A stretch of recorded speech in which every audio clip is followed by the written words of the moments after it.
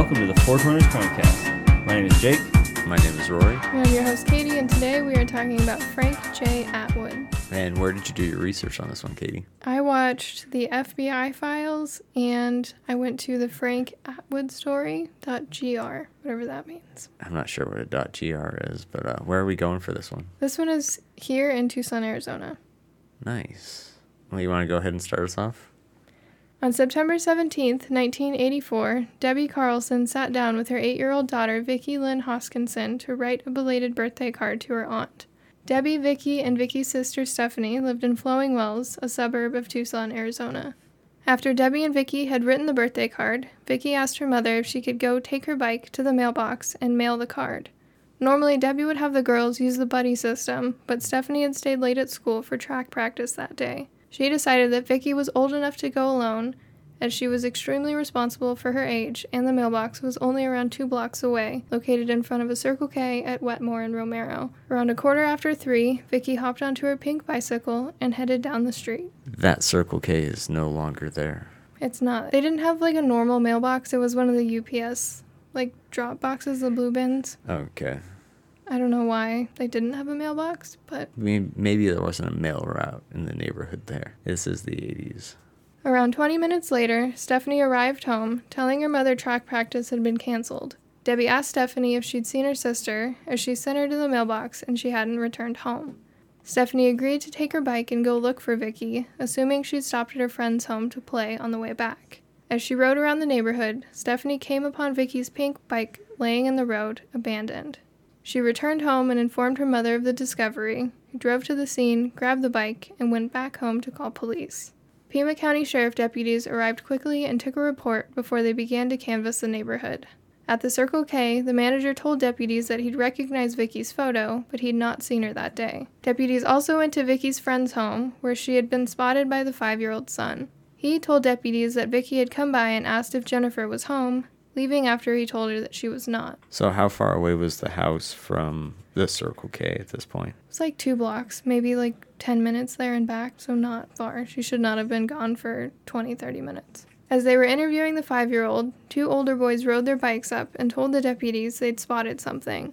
They'd seen Vicki earlier, leaving the convenience store, but not long before, they'd rode their bikes past a small, black sports car with California license plates. It had been driving so slow through the neighborhood that the boys had to ride their bikes around it. It was headed directly in Vicki's direction, but they'd been gone before they seen what happened when the car and Vicki met. Do we know what kind of car it is? They didn't say specifically, but eventually they figured out it was more than likely a Datsun 280Z, some sort of Datsun. Not long after Debbie's call to PCSD, a homicide detective was assigned to the case and a command center was set up in a nearby elementary school. That evening, after news had spread, a large group of police and volunteers searched around the area that Vicki had last been seen. That area is pretty close to a set of train tracks, right? In the freeway, yeah. In the freeway. So where all did they search, going in which direction, do you know? I think they went kind of in a circular motion out from the neighborhood in a big circle. It's hard to say because the neighborhoods and everything are not so different, but they're a lot more urbanized than they were back then. It was funny because in the FBI files, they kept showing all these nice houses with lawned front yards, perfectly green, and they had 1 shot of Mount Lemmon, and that was it. And that was actually in Tucson. This is definitely not that area. No. Tracking dogs were used, but none were able to pick up Vicki's scent. Generally, when this happens, it means that the person has left the scene in a car. After Vicki had been missing for 24 hours, PCSD was able to ask the FBI to join the case. The next day, September 18th, deputies, detectives, and FBI agents continued to question neighbors and field phone calls at the command center. At one point, a mother brought her 4-year-old son into the command center to speak to deputies. He explained as well as he could that the day before, when he'd been playing in his front yard, he'd seen a brown race car hit Vicki on her bike. A woman got out of the car and grabbed Vicki, putting her into the car and driving away, leaving the bike where it was later found by Stephanie. So are they taking this 4-year-old's observance seriously at this point? They did, yeah. I mean, there's really not much that could have influenced him. He didn't know what was happening. He wasn't old enough to understand that she was missing. And they talked to his parents, and they were like, yeah, there's no way he could have made this up. He's not that creative. The boy's mother said that he sometimes got confused about gender, frequently thinking a man with long hair was a woman. Not long later, 2 other boys from the neighborhood reported similar stories. One said that he'd seen a man chase down Vicky, grab her, and put her in his car. Another said that he'd seen a car hit Vicky before grabbing her and putting her in the car. All described the car in a similar way, a small brown sports car. One of the boys was able to recall exactly what kind of car they'd seen, a brown Datsun 280Z. Fairly flippant to be doing it in broad daylight like that. Like, what is like the psychology of something behind that? Is there some reason why someone would not be afraid of being caught and why would they do something in broad daylight like that? Is it a convenience thing or what? Convenience, maybe. If they hadn't seen anyone around, they probably thought they were perfectly safe. Or if the only one watching you was a 4-year-old, I don't think you'd be that concerned that a 4-year-old is gonna say something and be believed. Yeah. I'm sure if he just went up to his mom and he was like, oh, some girl got hit by a car, they would have been like, I don't believe you. Okay. More sightings of a brown or black 280Z were reported by other people in the neighborhood, having occurred in the days leading up to the 17th and on the 17th. Some people reported the driver was a shorter woman with dark, shoulder-length hair, and some reported it was a man, and those who had seen the license plate said it was a California plate. All of the people who'd seen the car had noted the driver was acting suspiciously, either just hanging around, looking into houses, or even pulling up in front of a young girl's home and cussing her out before driving away. When detectives went to the school to ask employees if they'd seen anything suspicious, they got similar reports. The school's librarian reported seeing a black 280Z driving back and forth in front of the school around 3 on the 17th. The most important piece of evidence regarding the 280Z came from Sam Hall, the PE teacher. He told detectives that on the 17th, he noticed a black 280Z parked in an alley near the school with a man sitting inside. He got an odd feeling, so he wrote the California license plate number down. That's a fairly smart teacher. I guess that part of teacher training is to look out for suspicious vehicles, or is it just something that he had like an instinctual thing to do? No, I mean, if you see like, especially a man just sitting in a car watching children play outside, you usually are super fucking creeped out by that, I would think. Even not as a teacher. Yeah. Being that it was 1984, it took a while to track an out-of-state license plate number, but it eventually returned belonging to a man named Frank Jarvis Atwood. They requested a rap sheet from California, and were eventually informed that Atwood was currently on parole and had previously been in prison for child molestation and kidnapping charges. Sure that they'd found their suspect, detectives went straight to the Los Angeles address that his car was registered to. The address turned out to be his parents' home, who had seen him a few days before, but were now unaware where Atwood may be. Detectives gave their business card to the couple and asked them to call if they had any new information. A few hours later, Atwood's mother received a phone call from him. His car had broken down in Texas, and he needed her to wire money to him to have it fixed. Being extremely overprotective, she agreed and said nothing to her husband. Fortunately, he had overheard the conversation and copied down the address she'd written down and left the home to find a payphone. Contacting the detectives, he told them where to find Atwood, and the search began. At this time, he's just a suspect, though, right? Like, he just happens to fit their criteria too spot on, including the license plate number and everything. Pretty much. I mean, I think in the detectives' minds, he was more than a suspect. I think they, were 99.9% sure that they had their person, and this was, the end of it. But technically, he should have just been a suspect, yes. Or at least a person of interest. After many phone calls, police in Texas arrived at the repair shop and arrested Atwood, along with another man. He was taken in and questioned when detectives from PCSD arrived in Texas. Atwood openly admitted to not only being in Tucson on the 17th, but also that he'd been in Vicky's neighborhood that same day. He said that he was staying in a nearby park, and around 3 p.m. he'd left to go meet his drug dealer. He didn't return to the park until 5, but refused to tell detectives what he'd been doing at that time. What kind of drugs was he taking? Nobody mentioned. Interesting. So I'm not sure. The man who'd been taken into custody with Atwood gave the same story, plus one huge detail. He said when Atwood had returned at 5, his hands and clothes were covered in blood, and he had cactus needles stuck in his pants. Atwood told him he'd gotten into a fight with his drug dealer and stabbed him, but refused to give any more details on what had happened.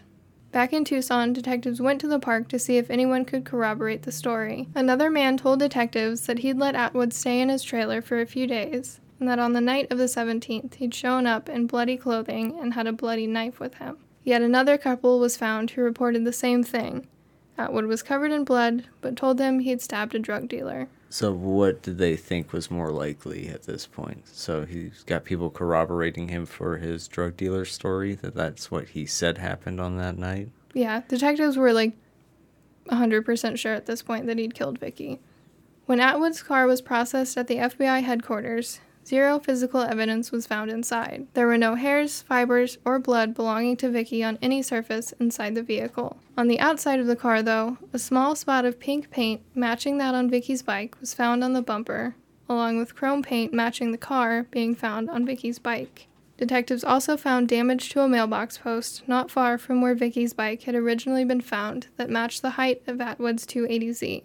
With this evidence, he was extradited back to Arizona to stand trial. What does the damage to the mailbox have to do with I any have of that? no fucking idea. Nobody would explain it. I don't know how they recreated how they think that Vicky was hit on her bike.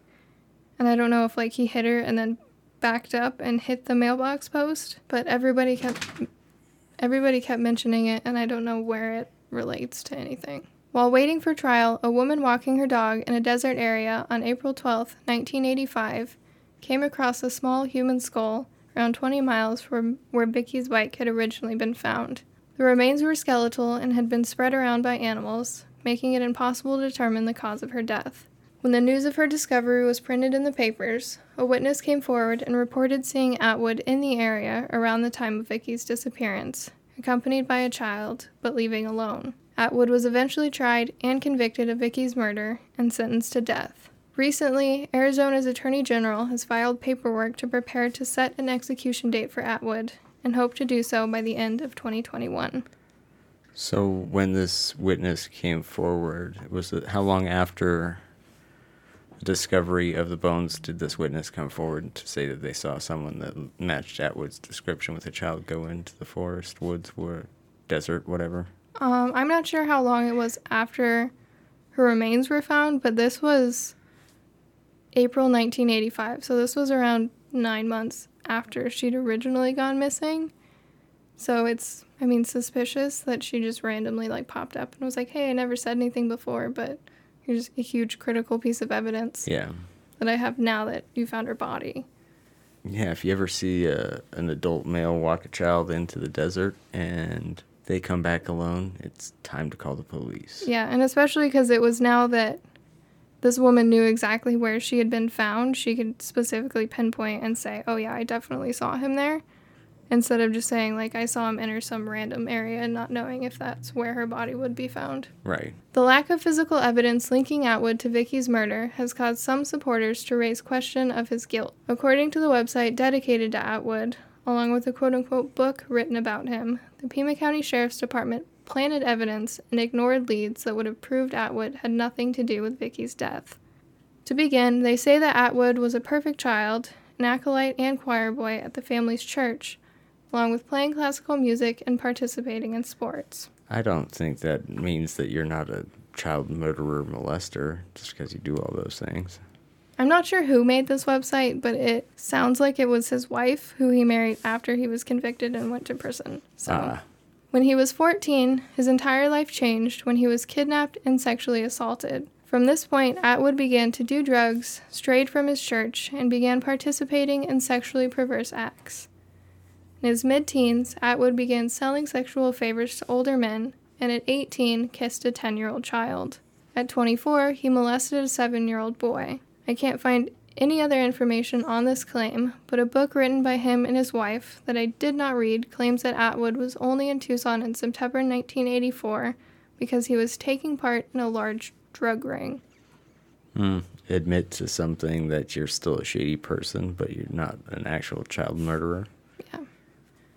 Normally I would have read the book, but from the description, it's about meeting his wife and then finding Orthodox Christianity after he'd been convicted, and how great his life has been in prison, with him getting degrees from multiple colleges and his other accomplishments. Well, he's about to be deaded. Yeah, it's pretty much just he was a really great child and this happened and it made him do bad things. And then now he's got a Greek Orthodox pastor and he's just the greatest man alive. It's just weird, so I wasn't going to waste my time. Yeah, I wouldn't want his people getting any money either. The book that I did read that's available on his website mentioned one huge factor that apparently points to Atwood's innocence. During the first few days of investigation after Vicky had disappeared, a woman who worked at the Tucson Mall contacted detectives believing that she'd seen Vicky. During her shift at a toy store, a woman came in with a small child that closely resembled Vicky, who appeared to be extremely upset. According to the worker, the woman seemed to be buying the toy to placate the child. A composite sketch was created, and some of the people who had reported the suspicious 280Z identified the composite as the woman they'd seen driving it. Police took this composite around the Flowing Wells area and actually found people who were able to identify the woman. She was a local troublemaker named Annette Fries. When they took the photo of Fries to the Circle K Vicky had been traveling to, the manager identified her as someone that frequented the store. So she was a known neighborhood associate? Like, she just was known around the neighborhood, or what? Yeah, it sounded like she was more than likely mentally ill and was just one of those, like, kind of strange outgoing people that you see a lot around Tucson. Like, everybody knows them when you see them standing on the side of the road because they just are constantly just being weird. Detectives also learned that Fries lived only a few miles from the kidnap site and that she'd been gone most of the afternoon and did not return home until late at night. A Circle K employee who was interviewed reported a conversation with Fries on September 14th. She had come into the store and began telling the worker that she had lost her daughter in an illegal adoption when she was 3, and she was now 8 and attended the school down the street, which happened to be the same school Vicky attended. She also claimed her lost daughter's name was Vicky, and the child was unaware that Fries was her real mother. As reports of Fries hit the local news, more Tucson Mall workers came forward and reported seeing a woman that matched Fries' photo with a child that looked like Vicky on September 17th. How come they hadn't stepped forward before now? I'm not sure. It's just one of those things where I'm sure they didn't think much of it, because you see a lot of women with children at the mall, and when they saw her photo and Vicky's photo, I guess they put 2 and 2 together. Detectives also learned that Fries drove a brown Datsun station wagon, which matched some of the reports of the brown car that had been seen by many. Vicky's mother, Debbie, held on to hope that Fries was the suspect, and that she'd simply kidnapped Vicky and kept her somewhere alive. Even after Atwood's arrest, Debbie was still not sure exactly which story to believe, until the paint evidence was found on Atwood's 280Z. And for reference, here is a photo of the composite supposedly of Fries compared to a picture of Atwood. And if you ask me, it's the same fucking person. Yeah, it looks very similar. The nose is kind of what gives it away there. Yeah, so I don't know. They said he was wearing, or we're talking about Fries, they said she was wearing these like long earrings, but I don't know. I saw a photo of her too, and she does look like the composite, but I feel like if you saw Atwood, you could definitely say that's him. Yeah. The bumper evidence is another point of contention mentioned on the Atwood website. Apparently in photos taken by the FBI after the initial seizure of the car, it is quote-unquote obvious that the bumper had been removed and reinstalled. They also point to images of the car where you can see the reflection of a man holding Vicky's bicycle in the bumper of the 280Z. I looked at the picture and I can't see it anywhere. I stared at it forever, but apparently you can see there's a yellow arrow pointing to it. I don't fucking know what it's pointing to, but apparently it's a bike. I don't see a bicycle. I see the man taking the picture, but I don't see the bicycle. Yeah, and their thing is that those two, Atwood's car and the bike, should not have been in the same area because that would mean that they basically planted the evidence. Finally, they say the presence of Attapulgite where Vicky's body was discovered proves that she had been buried at least a foot down. And this is basically like when your body fat decomposes and mixes with water, it creates this like weird fatty substance. They found a ton of this in John Wayne Gacy's basement. Oh. So everyone probably knows it from that. That's kind of gross. Yeah. They say that the timeline when Atwood supposedly kidnapped and killed Vicky did not allow time for him to bury her in the desert. The area where she was found in 1985 was searched by air, ground, and canines, and no sign of Vicky was ever discovered. Atwood's arrest on September 20th would have made it impossible for him to return to the area after the searches were over and bury her body. I'm not entirely sure what to think of all of this, although I don't believe it completely proves Atwood's innocence. It does raise enough reasonable doubt that he probably should not be on death row for her murder, at least speaking strictly in legal terms. But his prior convictions for his sex crimes against children, I think, kind of cancel out all of the possibility of his innocence for this murder, and he probably should be in prison. Yeah, you're probably correct. My theory is he's both Fries and Atwood. It's possible. I mean, Annette Fries could have just been just a weird woman that everyone knew that looked like him, but nobody had ever seen him before, so you easily confuse them. Yeah, the thing about her thinking her kid is at the school and that whole story is really weird and creepy. Yeah, and I mean, she was gone, so there is a possibility that she was out at the mall with Vicky, but it's just strange to me that she drove a Datsun station wagon, which is extremely hard to confuse with the 280Z. Yeah. They look completely different, and I can see where you can confuse a dirty 280Z being brown when it's actually black. That makes a lot more sense. And everyone said it was a 280Z with California plates. Yeah, I'm pretty sure he did it. Yeah. There's not really much doubt in my mind, but it is awful suspicious with the Fries shit, the Annette Fries shit. Yeah, I don't think he should be executed for it, which might be terrible for me to say, but I think there's enough reasonable doubt that he should at least just serve life in prison, but still be in prison. Well, and yeah, stay there. he's enjoying it. He's living his best life in prison. Yeah. His wife and his Orthodox. And he looks crazy now. Does he? He didn't look like the pillar of sanity before. Yeah, he has declined. Was this guy in the news recently? Yeah, because so he's the one that, our attorney general, he and one other man there who everyone's talking about, because this is going to be the first time we've executed someone in a while since we haven't had access to one of the execution drugs. So, but they're filing, and they want them dead before the end of this year. Yeah, save us a little money. Executions are really expensive, so I don't know. Oh, is that going to do it for us this week, Katie? That is all, yes. All right, guys. As always, if you have any questions, comments, or concerns, feel free to send us an email at fourcornerscrimecast@gmail.com. That's FOUR cornerscrimecast@gmail.com. You can find us on Facebook at facebook.com/fourcornerscrimecast, on Instagram at fourcornerscrimecast, on Twitter at fourcornerscast, and at fourcornerscrimecast.tumblr.com. And don't forget to give us a rate and review on Apple Podcasts, follow us on Spotify, and check out our website, fourcornerscrimecast.com. Head over there for a full episode list, or to send in an idea for an episode you want to hear, or to get your free sticker from our merch store by typing in Bingo Bango at checkout. All right, guys. Well, we will talk to you next week. See ya.